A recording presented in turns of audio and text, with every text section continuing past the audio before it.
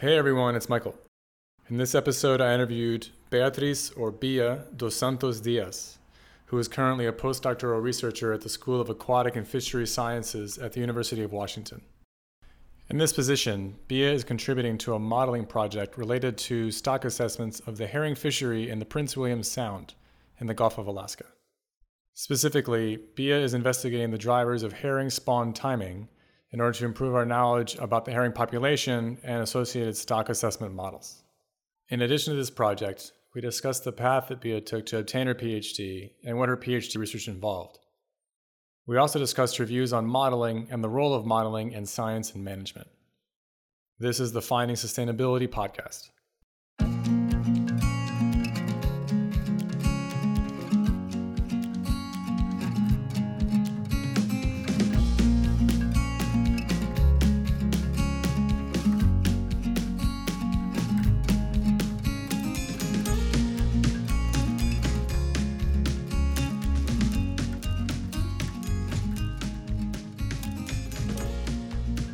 So how did you start this podcast? And Sure. what was the idea? Sorry, I'm interviewing you. No. Honestly, in my mind, these go best if they feel like a conversation where the guest talks at least 60% of the time. But that means that I'm fine talking 40% of the time. It could be, I could talk more, but that's not entirely the point. So it started maybe 2 years ago. Now a colleague and friend of mine, Stefan Partolo, just posted he tweeted just hey, wouldn't it be fun to do a podcast on environmental social science? And I had been thinking along similar lines, just wanting to feel more creative. It's something that I've struggled with within academia for, I would say, a while. I guess I've been in it for 15 years. And I've sometimes just wanted to do something that felt more entrepreneurial or more creative than kind of the next piece of science. Not to denigrate science, I just noticed for myself that was something that was felt missing. And also just we really wanted to build more community within our academic fields, but also between our academic fields and other folks. So Stefan and I are both what you'd call commons people. I don't know how familiar you are with that whole crowd, but yeah. We fall pretty squarely within that group. I've been part of, the commons community for a very long time. The Word of Commons and yeah, all this when was that? In 2018? Yeah, 2018. I was helping Charlie Schweik. Yeah. Oh, so you know Charlie? He did. Yes, I know. So I went to UMass. Right. And I was one of the volunteers that laid the 24-hour seminar series, which was amazing. Oh. I was so impressed for the organization and everything ran so smoothly. Okay. All right. So let's get back to that when we start talking about UMass, because we want to do that for sure. So yeah, we kind of just started. It was totally an experiment.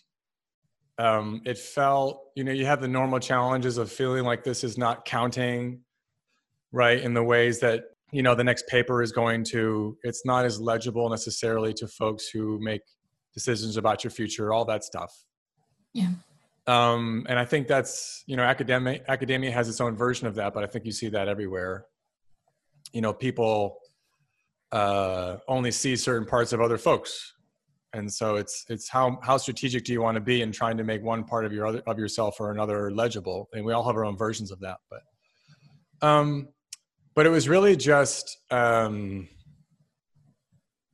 of not letting the perfect be the enemy of the good and saying, well, let's just keep making episodes. Let's not worry too much that it's, the quality is kind of B plus. It's not we don't sound like Radiolab, although to be honest, that's almost overproduced to me when I listen to it now. It's yeah. How many bells and whistles do you need to kind of make a show? For all I know, you love Radiolab, but I like Radiolab actually. And it's interesting you mentioned podcasts, Bia, because I've, in the last 4 months, become a total podcast junkie. It's been kind of a coping mechanism to maybe feel connected more. And so I listen to Planet Money a lot, Freakonomics some, but I'm always kind of on the lookout for new stuff. So yeah, any podcast recommendations that you have, I'm sure listeners would also be interested in hearing.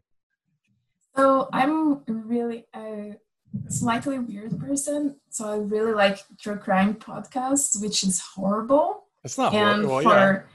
It's like for a lot of people right now, it's just like way too much. Sure. But I've been on that one, and I've been listening a lot to Code Switch. That's amazing. I've been like following them for a long time. That's another NPR podcast, right? Yes. Okay. They're amazing. Can you tell me what you like about them? So Code Switch is awesome because they talk a lot about like race and culture and ethnicity and different like backgrounds. And it's all about like people that have to switch their code to navigate society. And I feel like really uncertain on that because I'm not from here, I'm Brazilian. Right. So depends on where I am. I'm like always switching the code. And also because we are like on this climate right now, I'm also a mixed race person. So depends on like, I always like kind of like navigate life, like switching codes, which is weird, but it's just like not because it benefited me, but because it's like how I was seen by people and how I interact with people, and it's just interesting. And I've been like doing that on the job as well. Yeah, so code switching, I understand, is this idea of switching the way you talk, basically, switching the way you use language. Yeah, and I being like, without even like knowing that, when I was working with fishermen a lot, like in Mexico, in Brazil, in New England, you have like this little code switch because you're like coming out of like this academia that sometimes is super hard, a lot of words that most of times I have to research some of the words that people talk, and I think that's not okay. It has to be like more accessible. So like switching codes again. Yeah. I mean, this is the challenge of doing some of these conversations, is that we could now just talk about this for the next 55 minutes. And I don't want to just leave it because I think it is important for the reasons you just mentioned. Yeah. I mean, it is interesting. You mentioned kind of doing it automatically, doing it subconsciously, because that makes sense to me. I think there's the idea of code switching to me, it seems like it's both something that feels in some ways universal. Everyone does a bit of it, but then it becomes a challenge when some folks have to do it in ways that are much more conscientious and less about, and more about kind of about adapting to constraints that are imposed on them. Yeah. That's what I feel like I'm hearing from I haven't really listened to the podcast much yet, but it sounds like that's part of the context that's being discussed there. Is that right? Yes. Okay. Is kind of each episode about a different person, or like how have you connected to the podcast through the stories, etc.? It's different stories, and sometimes it's about like one person in specific. Sometimes it's about like one event. Okay. And they're gonna explore that, and it's like really like this part of like code switching is like really like embedded in the episode, which like you can get it. But it's not a specific of like, oh, I did that, or I talk to people like that. No, it's just like, I navigate my life this way. Right. And so on. So one question I always feel like it's important to ask is like, where do we go from here? Right. So kind of because we already brought up like some pretty big challenges, right? And you mentioned kind of okay, so we're into it. I met you 10 minutes ago, and now we're going to like try to tackle this challenge. Yeah. Right. Well, but you also mentioned, what's the word I want? The insularity, kind of the jargon, the insularity of parts of academia. This is something that I think a lot of folks struggle with. I struggle with it when it feels like, I want to say a signaling exercise, but that sounds kind of dismissive and pejorative, but it feels like it's how you signal to other folks that you're in the group, is that you have to use this incredibly specialized jargon, which by its nature can feel kind of exclusionary. And I've started to feel like that's a real problem in lots of parts of academia. And we kind of have this idea of, we have the science policy interface. So like, we'll have some people that are specialized to do science, and other people are specialized to do the interfacey stuff. And I kind of wonder, well, wouldn't it be nice if like the academics and the scientists were better just a part of our training, we're trained to talk in more broadly understandable ways. How do you think about that? Yeah, I agree with that. I feel that that is like this disconnect sometimes, and also like I feel that it's not the only solution of like scientists being better communicators. It's not like the only solution, and people are like really targeting on that as well. Right. And I think has to be like a balance. It's not that we don't need like people that work like facilitating or the social science, but we need like as for our training, we need to be like a little bit of jack of all trades and understand everything. It's not that you're gonna do everything. I'm not like, I'm a fisheries person and I will not like get and be like writing a project by myself on social data or like human dimension, because that's not my expertise. Right. I need to know about that. I need to know as part of my training, but I need to also make collaborations and bring people into the table. And also this part of like science should be more accessible. I think this jargony and thing like elevated talk that people have, it's like just this make like this, how do you say, like distance? Yeah, distance us from, not us, you see? That thing like distance us. Right, from us them. them. Yeah. I know. It's like just like distance people in general. Yeah, I mean, sometimes it feels like a bit of an arms race where in terms of new methods or new words, you know, once someone else invents a new method, you kind of have to keep up by learning that method or that new word and then invent your own new method and your own new word. Yeah. To kind of stay in the game. Yes. Like I was part of this paper a while ago, and like everybody was like changing all those like names of like terms. I was like, why you're introducing another term? People are publishing this for ages in this term. You don't need like new words. Yeah. Yeah, sometimes, and I know there's more than one way to think about this, but sometimes I'll read something and I'll think, wait, we already have a word for this that everyone would understand. Yeah. You know, like, let's use that one. I've known that word since I was 15. Let's use it, you know? Yeah.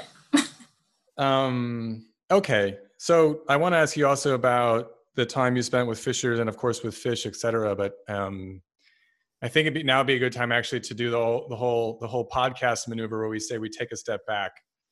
I've learned that that's the standard way to do things. One of my favorite podcasts, Planet Money, actually had in their 1000th episode, they talked about how they kind of give you a nugget of a story to kind of get you interested, and then they say, "Oh, okay, let's walk back and like give the background." So, Bia, maybe we can actually. I think it'd be nice to hear about your own background, kind of what got you to this point, and then we can kind of re-engage with some of these ideas that we've already started to get into. So you're from Brazil. Yes. You went to undergraduate in Brazil, I understand. I was doing the standard like internet searches that one does. In oceanography, is that correct? Yes, it is. Okay. So what led you to even to that point to want to study oceanography? Were there some formative experiences? How did that work out for you? Well, so I have like to go back a little bit more because in Brazil it's really interesting. Like when you're out of high school, you have to decide now on like to apply for like your career. And then you do a test to go to that. And that is like, no, it's not like US that you kind of like come to university and you try everything and then you, okay, this is my path. Right. Now in Brazil, it's like, this is it.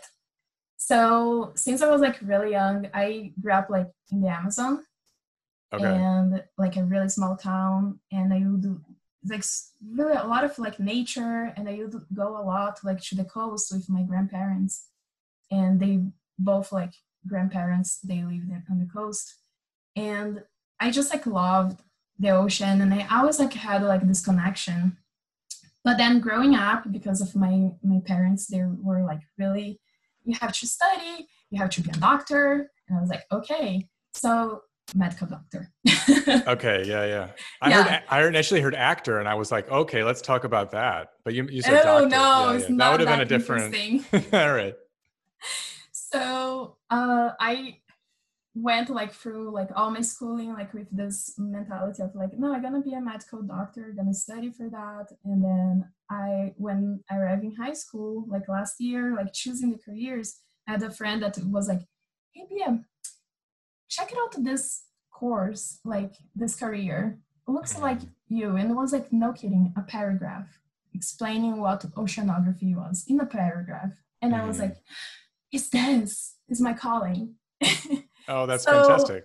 I signed up like behind my mom's back, and I did like apply for a lot of different schools and got in pharmacy and then in oceanography. And then I dropped pharmacy after a semester, like doing both and just like continuing oceanography. So you applied to both and got into both. So you would have been allowed to study both things if you had wanted to. Is that I was like 2 different universities, and I was like, both courses full time, like that sounds like a lot. 8 hours a day. And I was doing that and endured for like, actually not even 1 semester. It was like 2 months of that. Okay. And in your Mom, I'm out. I'm doing oceanography, and it was like a lot of crying, a lot of things my mom didn't understand. I'm also like, kind of like my mom and my parents, they never got the chance to do university when they were young. My mom did like finish when I started university. So they didn't understand what are we gonna do? What is being a researcher and what is that? No. Right, yeah. I mean, it kind of gets back to legibility, which is something I kind of harp on constantly here, right? It's, I think a bunch of academics I've heard from them, well, it's like, well, my parents don't really know what I do, or my family, it's this big like research black boxy thing. Teaching, maybe they understand a bit more, but the idea that you just go somewhere and make models, like what's a model, right? Is that something I see in a window? Like what? Yeah. Yeah, pretty much that. Yeah, my dad was like always supportive. He's just like, he is being like from like a really poor background. And he is like one of those few people that is like actually made it. And then he always like say like, no, studying is good. You're like gonna study. Yeah. Is what you want is what you want. My mom was like other things. She called like the chancellor to ask him about what is oceanography, why they offer this course that is not even like a recognized profession in Brazil. Right. Well, I mean, I guess, yeah, you don't like, you walk down the street to see a pharmacist. You don't walk down the street to see an oceanographer. Yeah, but it should change it. Okay, that's good. I mean, I imagine they're quite proud of you now. Yeah. Yeah. Okay. And so in college then, were there certain courses that really gripped you that you remember, certain teachers? Yes. And like for better or for the worse, I will not like mention names, but my first biological oceanography class ever, it was like the first day. And I think that was like, actually forged my path through academia. The professor was like, if you are here to study dolphins, raise your hand. And like 2 girls raised their hand. And if you want to study like whales, raise your hand. Or like other people raise their hand. Sea turtles. And I was like, yes. And then he's like, forget about it. You guys are not here to work with charismatic species. You have to be dealing with is what is important. And I was like, oh, great. So how did you feel about that message? Do you think he was right in some ways, or how did it impact you? Definitely not. So I did like a lot of, throughout the undergrad, I was involved with a lot of different labs, like kind of like a filler to see like what I want to do. And I work with planktology, and I had like the undergrad scholarship, research scholarship. And then I worked with like climate change and looking like at paleo reconstruction, pretty much like looking at the sediment cores and with like the pollen sample, because the pollen, they have like this little layer of silica that's like, not silica, but like... Trying to follow. I'm trying to follow, yeah. What's a poly in this case? Poly? Oh, pollen. Oh, pollen. Like tree pollen. Yep, yes. Yep, I'm with you. Sorry. Okay, no. So I was like pretty much like looking at sediment cores from like thousands of years ago to see what kind of pollen was in the sediment to reconstruct the climate based on the vegetation that was in the place. Was in Marajó Island in Brazil. And then after that, I was like, you know what? I'm not happy with that. I don't want to be like in a microscope all the time. And people can do that. And I graduated and I tried to apply for like conservation projects, like internships all over the world to work with sea turtles. Because I was like, this is my dream. I need to do that. And I was like a frank letter, save like all the money from my little scholarship that was like 2 years of wages, and had like my entire family to chip in. And then I ended up like in Costa Rica to be like a research assistant in a conservation project. So, okay, so that was after school? Yeah, after school. Okay. Wow. Yeah.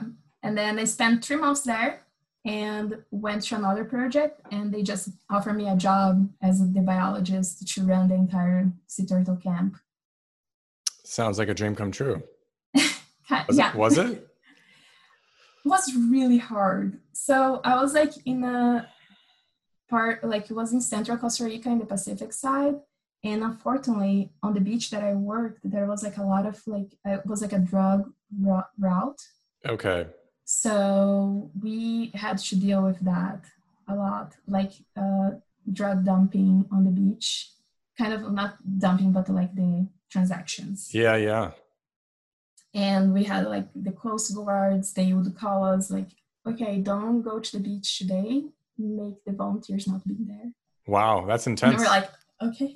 And I was like 21 years old. So I was like overseeing like 60 volunteers at a time and no experience, like my first work experience ever. Right. It was an interesting time. Yeah, okay. Yeah. Yeah, you've kind of stumped me. I'm not sure what questions I want to ask about like international drug trades. Anyway, yeah. Okay. And then from there, you went to Mexico to get your master's. Was the next formal step? Kind of. It was like a really weird step because I was in Costa Rica on this project, and then I was like, I'm tired of being here. I feel that's like some bad things happen, and I was just like, I just like don't want to be like working in this site anymore, so I'm gonna look for other works. So I started to apply for other jobs, and then I saw like in the Sea Turtles newsletter job board that someone wanted a person to do a master's, and I was like, oh, maybe a master's is a good idea. So I connect with the person, and coincidentally he is a German poker coach. He worked in Brazil where I worked before, and now he's a professor in Mexico. So I contacted him, and he's like, okay, you have 3 weeks to write a project in Spanish. Can you do that? And I was like, sure. I didn't speak Spanish in the time, really. I spoke, but I never wrote anything in Spanish. So then, I was like, yeah, writing's different than speaking. Yeah. And I was like, okay, I can do it. So I did. And then I got in. Well done. And yeah. And then I just had like this crazy thing to go to Mexico. And yeah. Wow. And then then you got your master's there. Yes. Okay. And that was in marine and coastal sciences. So that was, how similar or different is that for you from oceanography as you experienced it in the undergrad? Well, it was like super, like really similar. So oceanography in general was like really broader. So I had the training, all the oceanographies, like physical, chemical, biological, and geological. And that was like pretty much more focused on the biology, like marine biology side of things.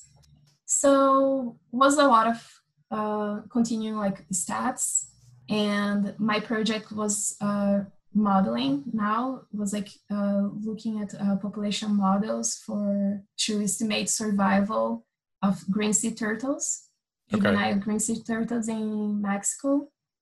So it was like more applied, I feel. I Okay. had like this taste of everything on undergrad, and this one was like more applied and a more applicable skill. Okay. And is that when you really took the dive more into modeling? Because I understand that that's kind of what you've been doing since, or at least in large part. Yeah, it was like my first thing with actually my first experience with modeling, and I've been doing since then. It was like really nice. And also like the time that I kind of like switch a little bit of the gears, instead of like being focused on sea turtles, I was like, oh, I really want to work more with fishermen. Okay. Wait, so that was that when did that happen? When your master's or when you went to UMass? My master's. Okay, during your master's. Yes. Okay. So 2 questions then. One, what spurred that? Is it because you were around fishermen and kind of thought, wow, these are interesting folks?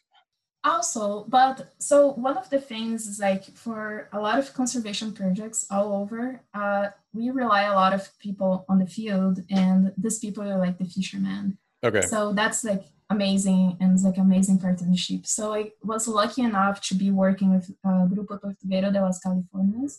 Yeah, so they are an organization that are like in the ground since the 90s, and they pretty much they work with all local fishermen. So the fishermen are part of the project. They collect the data every month on sea turtles, and they do a lot of the conservation. And it's like really beautiful project. So I was going to field every month and going on like people's houses and like staying in people's houses and like going fishing, going like capture the sea turtles to do like the biological exams and all the collect of data. Yeah, I mean, it sounds nicer than worrying about when the next drug dump is going to happen. Yeah, it's really nicer. Okay. Not that the Costa Rica one was not nice. It was like really learning, humble experience, but there was like a lot of problems involved. I mean, it's just a lot to deal with. Yeah. Yeah. Okay. But so you, something that I've heard from a lot of guests on this podcast is an experience like that, where they initially studied oceanography, ecology, et cetera. And then they had a moment where they realized that human behavior really matters a lot. Yeah. If we're going to try to conserve things. And for a lot of people, that actually marks a transition towards a more social science oriented career. Yeah. Now that doesn't seem to be happening in the same way with you, or has happened, but you're still like, you're having these experiences, these social experiences that I imagine have insensitized you to the importance of behavior. Definitely. Could you talk about that? Yeah. And can I just like say one of the things that was really cool from my master's, like the research is one of like the sites that the sea turtles were doing really well is like actually coincides to be like one of the sites where the fisheries is doing really well on the standpoint of conservation.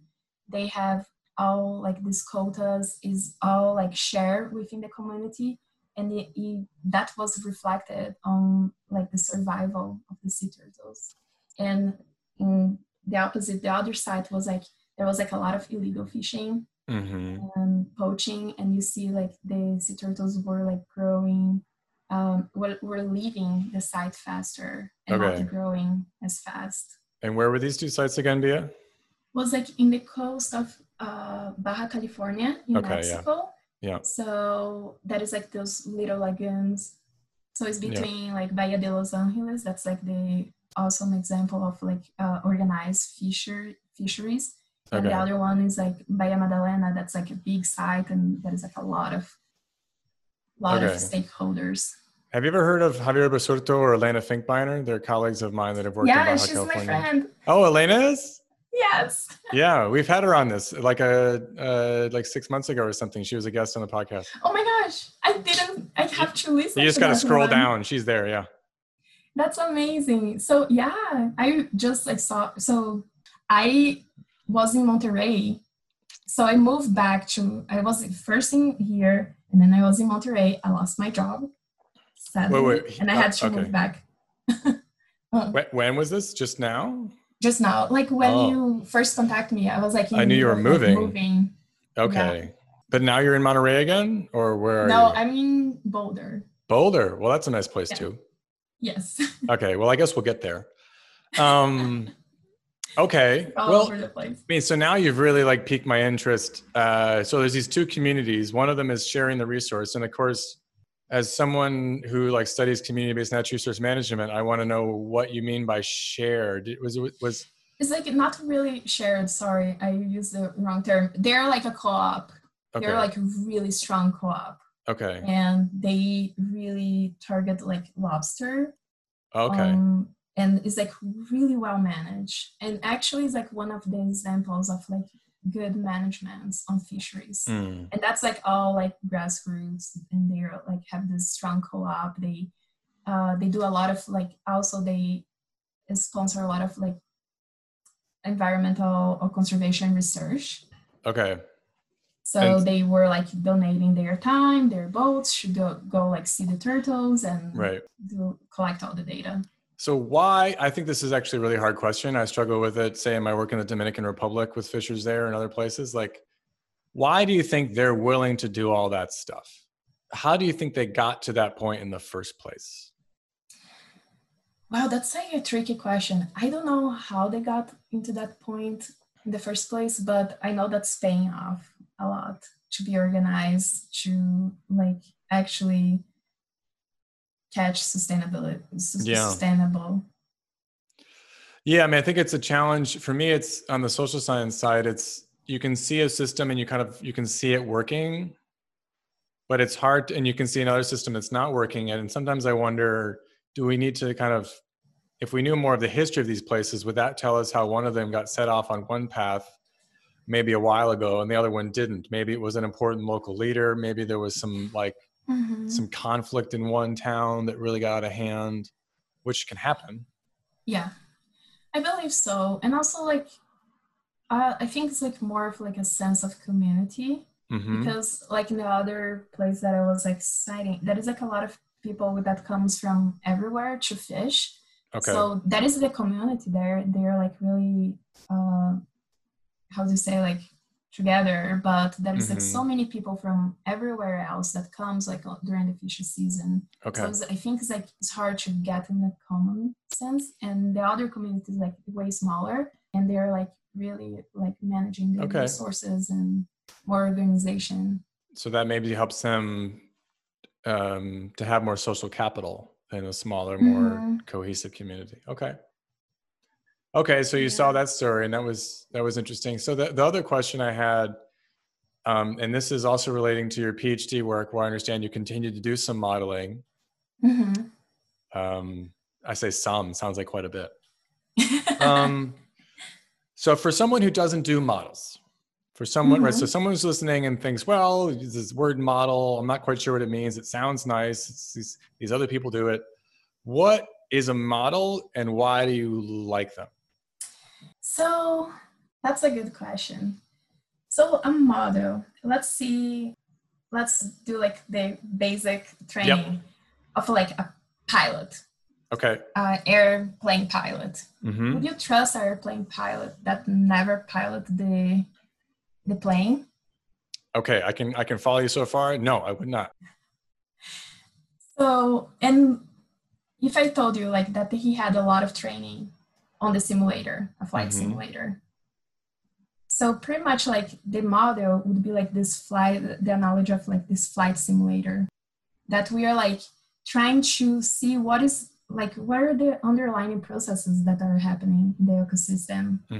And we're trying to understand that so we can like set management goals and targets. Now, for like sea turtles, why that was important to know their survival, because with that you can also estimate how many of them are there, right? And you also can estimate the trends on the population. Is the population increasing? Is decreasing? Is just stable? You can know those things. And without models, you would be like relying on observation, that you were like kind of like, I think there are more, but I'm not really sure. Okay.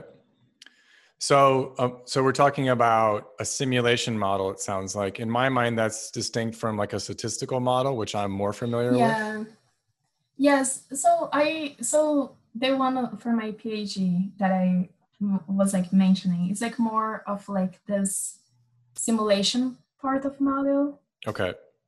That we are like trying to like recreate the ecosystem and then make like different like flavors of like scenarios. Okay. So you can know which scenario is like the best one. So you can like think about your management strategies based on that scenario. Got it. So we'll need to cover this ground too now. So you then went to UMass, University of Massachusetts, Amherst.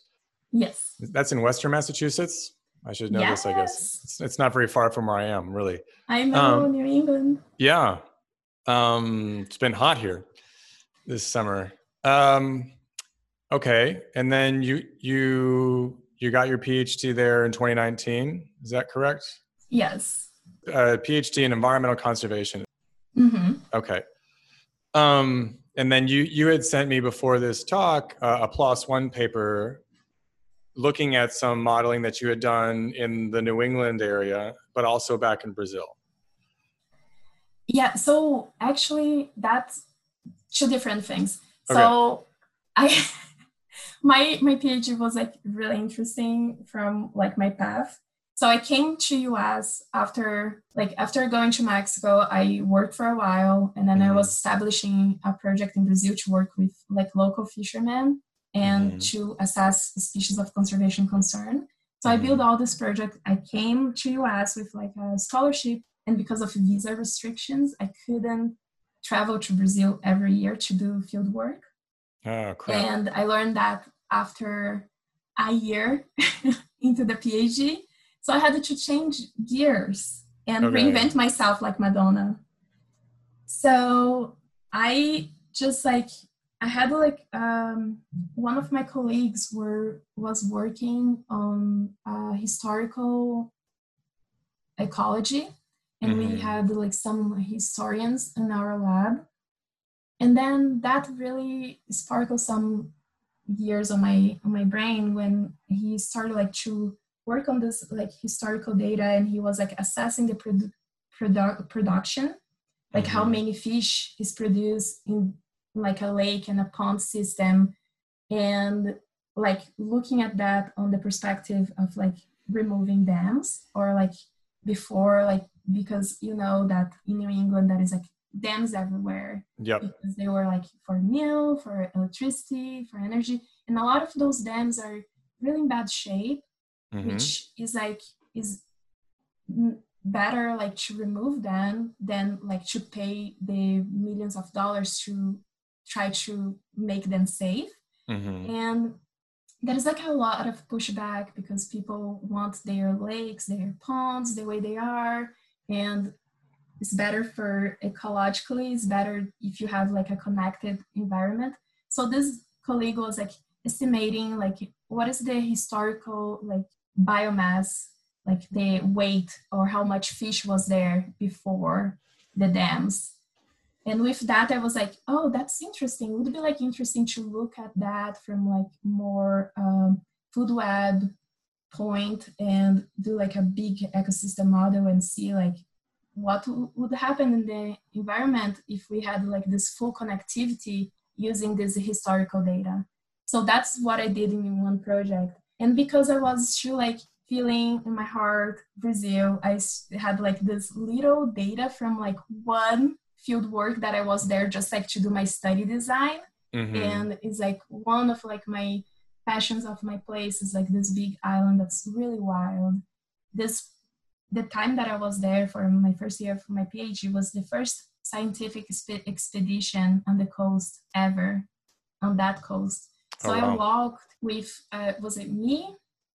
It's like in a marine protect area, like the chief of like the protect area, two other, one fisherman, one person that was like maintaining our boat, and two friends that were like helping me on the field work. So we walked the entire we biked, pretty much carrying our bikes all the way like down like 63 kilometers down the coast, and like cataloging everything that we saw. So with that, I did like the other part of the project, that was like on species of conservation concern in Brazil, which is pretty much like what my dissertation came to. That's like developing models to help management and decision making. Got it. Okay, so let's talk about the New England piece. Mm-hmm. And what you were also talking about. So the PLOS One paper, which we'll post to the show notes, it looks like that was the publication based on a large chunk of your dissertation work? Yes.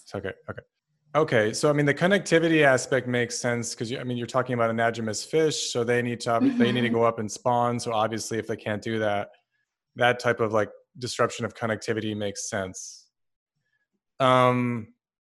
Can we get back to the modeling then, the discussion of the role of modeling? So the way you described it, it sounds like the models you're making are designed to have management implications. It's kind of, when I hear scenarios, and I'm, please forgive me and feel free to hold my hand through this as much as you want. When I hear scenario modeling, I think about, okay, a scenario of like, let's take out these dams or all the dams and kind of see what happens. So I guess a couple questions that occur to me now. You mentioned the role of historical ecology, and I saw it in the PLOS One paper as well as being an important part of these simulations you were running. Yeah. So I talk to ecologists sometimes, and I've had this impression that there's one difference between ecology as it's currently practiced and social science is that a fair amount of social science is reasonably historical. Some social science definitely isn't. So like some social science really struggles to understand the importance of history. And I think that's a problem that we have actually. But I had the impression that most ecologists that I bumped into, I had never heard the term historical ecology. I've heard a lot, I know a lot of experimentalists, like let's do this to this side and like, let's wipe out these termites and not those termites and see what happens, et cetera. And so I had the impression that there was, maybe a similar disregard of history in a lot of ecology. Am I wrong? Or what has been your experience with the role that history plays in kind of conservation, biology, ecology, et cetera? And then how did it work to incorporate it in your own project? Yeah, I don't want to crucify anybody, but that is like a really like, people dismiss a lot of like historical data, and just because it's not collected to the standards of nowadays doesn't mean that's not useful. And I believe that we do need to have a history. We do need to know what was before so we can set our targets to the future. Right. You can't like live just like present and future or like hopes of the future. You need to understand what happened in the past and how to not like make the same mistakes. Because one of the fascinating things when I started like to dive into the historical ecology was that on like the fisheries commissioner report, that's 1800s, 1900s. Wow. Like early, they are pointing out the same things that we are still pointing out on current stock assessments. Right. And that for me was mind blowing because I was like, oh, wait, they're already seeing like reductions of fisheries and trying like doing recommendations of like reducing the catch levels in 1800s. So, right. So if we like don't like bring the past, we cannot like have like a base. Mm-hmm. The same thing of like the shifting baselines where you like, you rely on your memory. So you have like to bring this memory. Right. Otherwise you just like forget and you like are conditioned to whatever conditions are right now. This is the normal. Yep. This is what's going to happen. And this is our baseline, and it cannot be like that. It's not sustainable. That's from Daniel Pauly's work. Is he the fellow who introduced that idea? Yeah. I mean, it's a creepy idea, right? The fact that each of us, we're just kind of a very slow boiling frog. Yeah. Yeah. Okay, so you mentioned another term that I find really interesting. So these stock assessments. So Mm-hmm. I'm aware that in the New England ground fishery, there's a lot of historical tension between fishers and scientific agencies, et cetera. Mm-hmm. A lot of those have focused around stock assessments. I don't know how much your work engaged with that. But I know there was a criticism of these stock assessments as being, well, there's been an historical criticism of these kind of maximum sustainable yield oriented fishery Mm-hmm. models for being overly simplistic, for not incorporating things like bycatch necessarily and Yeah. thinking only about one species at a time. How does your work engage with that discourse about kind of criticisms of overly simplistic models that are supposed to have management implications? So models are like really useful, like Mm-hmm. all of them, but there is like being like this shift towards ecosystem based approaches, which is just like leaving a little bit of like this single species approach that you're saying, that they just like look at the survival mortality of one species, and Mm-hmm. now we are like actually looking at the survival mortality of this on one species within the ecosystem and all the trophic relationships that are in the ecosystem, what species this one population supports, Mm-hmm. and how is like interconnected. And I think this is the approach, at least like that's like where I tend to do like with my models, Okay. just like incorporate more. So I like all the models that I did for the New England, they're food web based. Okay. So it's pretty much like you have like a capture of the entire food web and all the connections within the ocean, including fisheries. And then you can like set different scenarios and you can test what this fishery reduction or like this increase or even like climate change, other like physical conditions can have like can affect the environment. Okay. So do you view your models as being an important step away from these kind of historically more simplistic single species based models or I don't think it's a step away. I think okay. it's like it has to be combined, because a lot of the data that I got is from like single species stock assessments, Got it. which is what is available. So I Okay. think that it has to be like a more holistic. It's not that you are like either or. It's just like combining what is like the best tools that are available. And one of the things that is really important to know is that we make models not for because we think this is the best, but what is like demanding, what the management, what is like Mm-hmm. gonna help like the decision making. And if every single condition is different, every location's condition is different, and the needs are different. So you have like to address those needs. Okay. Yeah, I mean, as you were talking about this, in terms of collecting the data, collecting all that data, or in the first place, sounds pretty daunting. It sounds like that's got to be one of the main bottlenecks to doing this, is just how much data you need to get. Thankfully, a lot of people collected the data. Okay. So I just like pretty much pulled together years and years of data. Okay. And so, Bia, when we're talking about a food web model, is that so? That makes me think of like a network analysis. It is, Okay. exactly. And so, are these nodes of species that are eating each other? No, so it is. It's perfect. It's just like thinking about networks and like network system. Okay. So you have like the species or the nodes, and Mm-hmm. the connection between them is like the predation, or yeah, it's like the energy transfer. It's like this Mm-hmm. predation. So you got these different trophic levels in the food web? Yes. Okay. Okay. What software do you use for that? So for that, I use EcoPath with Ecosym framework Okay. that was developed by people in UBC, like Pauli, Christensen, and Walters. So it's a highly specialized software just for this kind of model.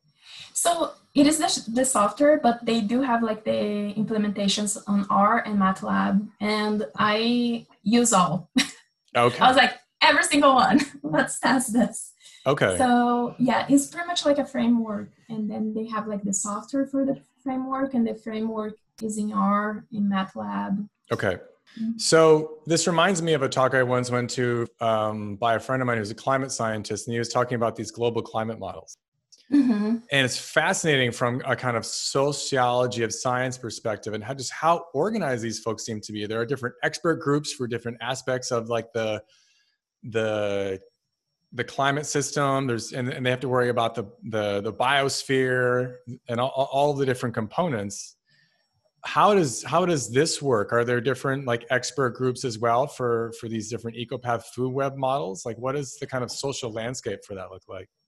Yeah, it's pretty much like that. So all of my models were based in previous models. For example, like the Emacs is the energy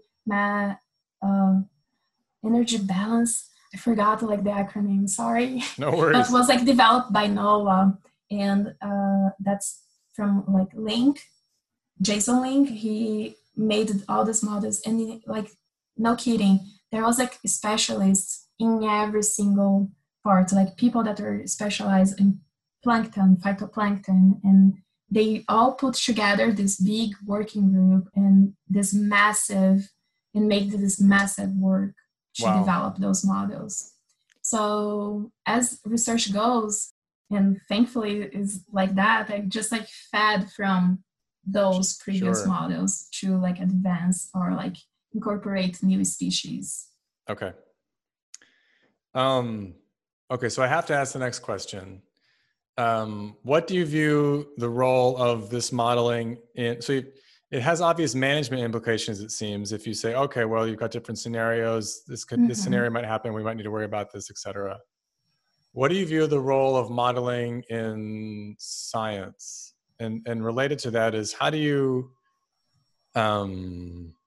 test these models? So you have some data, you feed that in to kind of get some parameters for the model.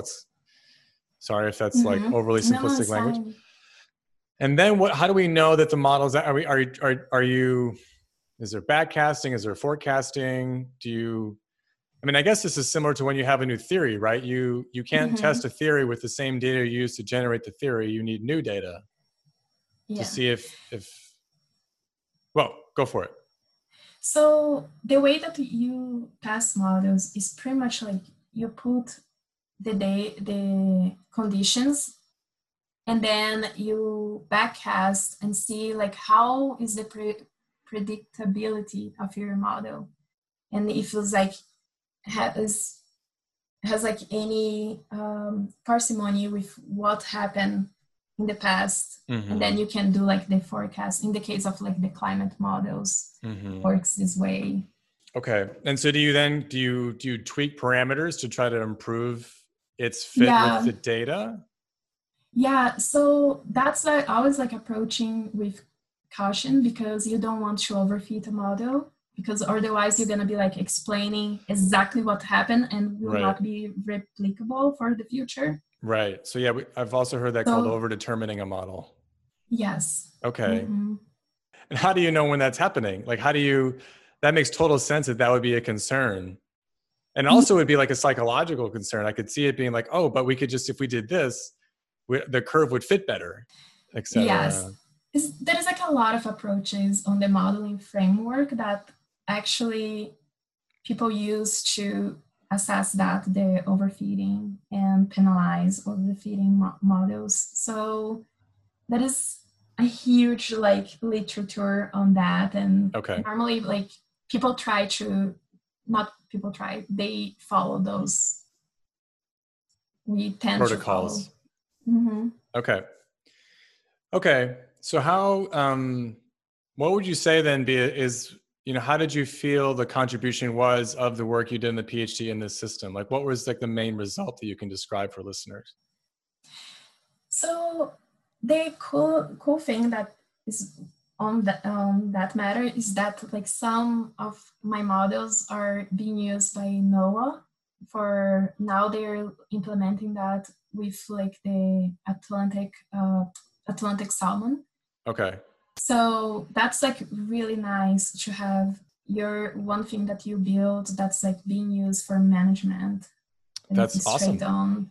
And that is like also like other part of the models that are used for like on Maine for like all the projects that they're doing for like dam removal, and based on like we did a little economic assessment of what would happen if we take like these parts of like the like free or open the connectivity of these parts of the rivers in Androscoggin, and what would be the benefits, and that was like using the models too. Okay. And so those are some of the, when you talk about exploring different scenarios, a lot of it was about like what dams might be removed, et cetera. Yeah, it was like, yeah, that was pretty much the goal of the model. Like was more of like a practical like understanding and like showing how the marine ecosystem would benefit if we had this connectivity. Got it. In terms like looking at one little fish that's alive from like all the anadromous fish. And that was like one of like exercise, which now is being like starting to be used to actually do like management in the ground management. How does that feel? Feels great. Yeah, I can imagine. I fulfill my mission. Right? Yeah, that's super cool. So, but you said NOAA's using it, and NOAA, I associate NOAA with like fisheries policy, et cetera, less with dams. Is NOAA actually also interested in like dam-based scenarios because they have implications for fisheries, or what? So it's because like NOAA, it is like, so if you think about that, it's like they're not really looking at the river connectivity, but Atlantic salmon is a species that's managed by them. It's like on their jurisdiction. So that's the influence. Okay. And so because the scenarios you're exploring have implications for a species under their jurisdiction, they're interested in what your model has to say. Yeah. Is that correct? Okay. What is your I don't know, I love talking to modelers because it's kind of its own world. What is your like favorite and least favorite part about modeling? Like the act of it? Well, the favorite, the results. When you're like, fair enough. All right. Run. Okay. It didn't crash. Okay. And I think the least favorite is, I don't know, it's just like so much work into that. Yeah. A lot of coding. Not so, from those, I didn't do like coding. Okay. Which was easier. Sure, but yeah. Not so much. Okay. Yeah. It's there's a lot of unglamorous grunt work that needs to get done to produce these like flashy results that you see in a PDF. Yeah. Okay. And so when I contacted you, I forget when it was, a couple months ago? Because now the word was ending. Yeah. Oh my God. Yeah. I mean, we haven't kind of talked about that, but it's kind of hard to avoid. Just, yeah. I've honestly we didn't do it as much in the beginning of this interview, but I've been starting some interviews just being like, so how is it going? Right? Like, how are you doing? The world's kind of on fire, you know? Yeah, it was like a really tense few months, but then I found a job at UW with Trevor Branch. I don't know if I've heard of him. Yeah. Yeah. So that was like really congratulations from the skies. Thank you. All right. And now you're in Boulder. Yes. Okay. So my husband works here. Okay. At UC Boulder? No, he works for NREL. That's a National Energy Lab. Oh yeah. Okay. So he works with like offshore wind turbine optimizations. Okay. He does all the coding. He's the okay. Not for me, unfortunately. Okay. Okay. How's the Front Range treating you? So you were moving so you did this move like 3 months ago, was it? Yeah. Okay. How's it going? It's good. So before moving to California, I was already here for a year. Okay. Yeah. So it's like bringing back because of academia. I got a job and then we were like, yeah, we're going to just be apart. We got married in July and I got the job offer before our wedding. Okay. And then I accept and then I had to move in September. I like just like the generic phrase because of academia as just an explanation for just anything. It's like, Why'd you do that? Well, because of academia. Like what? It's ridiculous. Yeah. Yeah. Okay. So can we, before wrapping things up, it'd be good to talk then about your current project that you're getting started on, I imagine. Yes. Yeah. Can you just tell us a bit about that? Yes. So I just started on this project. Is pretty much like looking at Pacific herring in the Prince William Sound. I don't know if you remember, but back in 1989, there was like the Exxon Valdez oil spill. I do remember that. It was like a big impact. And right after the spill, the Pacific herring populations just like had a steep decline. And a lot of like effort, a lot of money are like put on all the species to recover like the species of the Prince William Sound. But it's been 30 years and Pacific herring is still not doing well. So the project, like the full project, is looking at what is like the causes of like the failed recruitment, or is when like the little fish become adult fish, recruits like to the reproductive phase. Yeah. So recruitment is a fancy word for fish making more fish. Yes. I got it.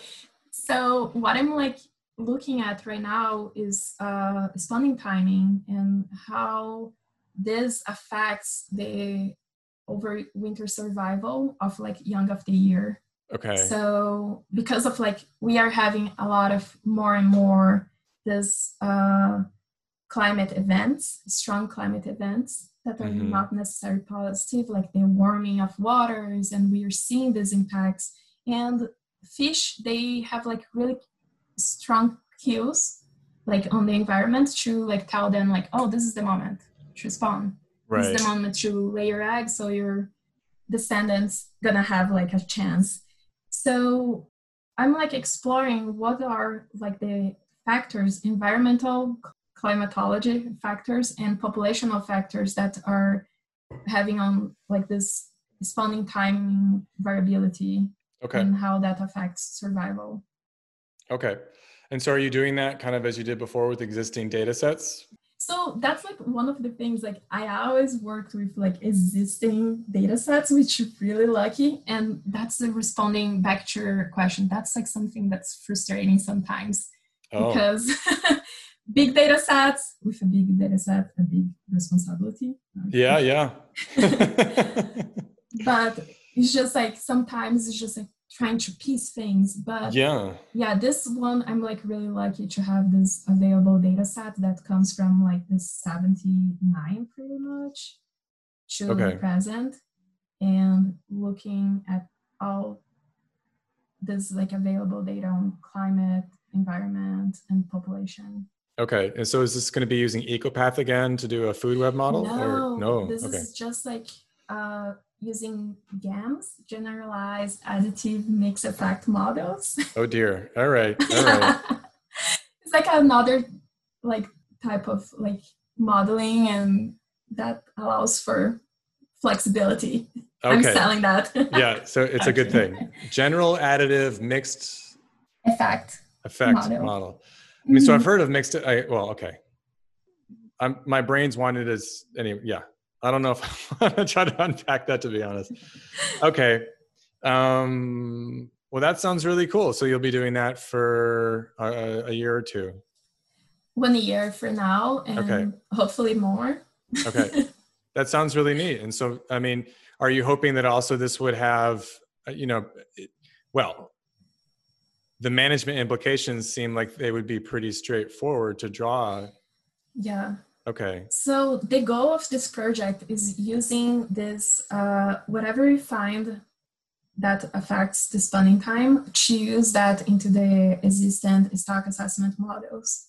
So that's like helping the model to be like more robust, at least from that perspective. There is like a bunch of people. Okay. Yeah.